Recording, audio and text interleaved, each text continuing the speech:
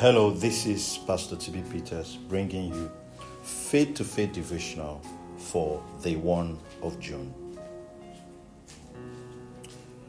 The Bible reading for today is Titus chapter 1 from the New Testament.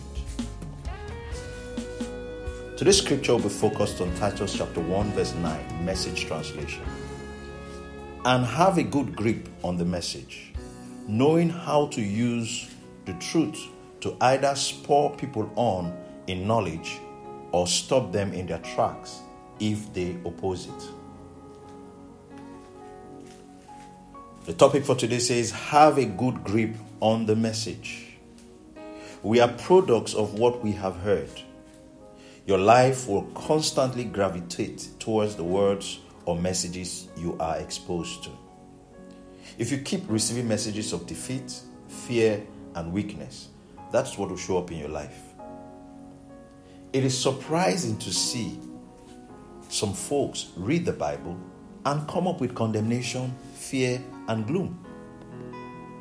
There's only one way to read the Bible.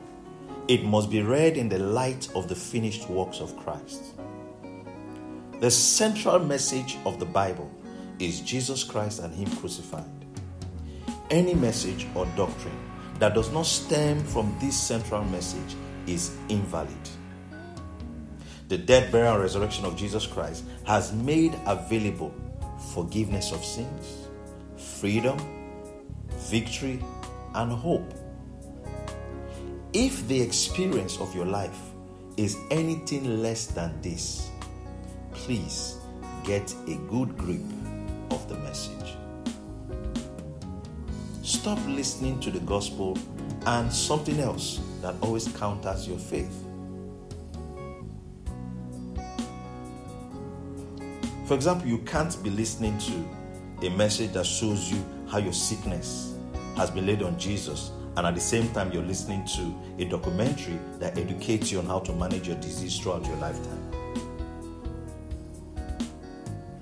There are times in your life you need to shut out any contrary voice or thought and sit with the message of Christ and His finished works until it sinks.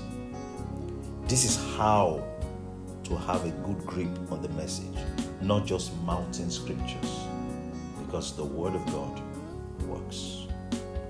Let's take today's confession together. Say this after me. The death, burial, and resurrection of Jesus Christ has provided forgiveness of sins, freedom, and victory for me. I am righteous, blessed, and fulfilled. I am increasing exponentially in every way and in everything. Let's take that confession one more time. The death, burial, and resurrection of Jesus Christ has provided for me forgiveness of sin, freedom, victory, and hope. I am righteous, blessed, and fulfilled. I am increasing exponentially in every way and in everything. Glory to God. We also have Old Testament Bible reading, 2 Kings chapter 1 to 3, and then we're also reading Psalm 1 today.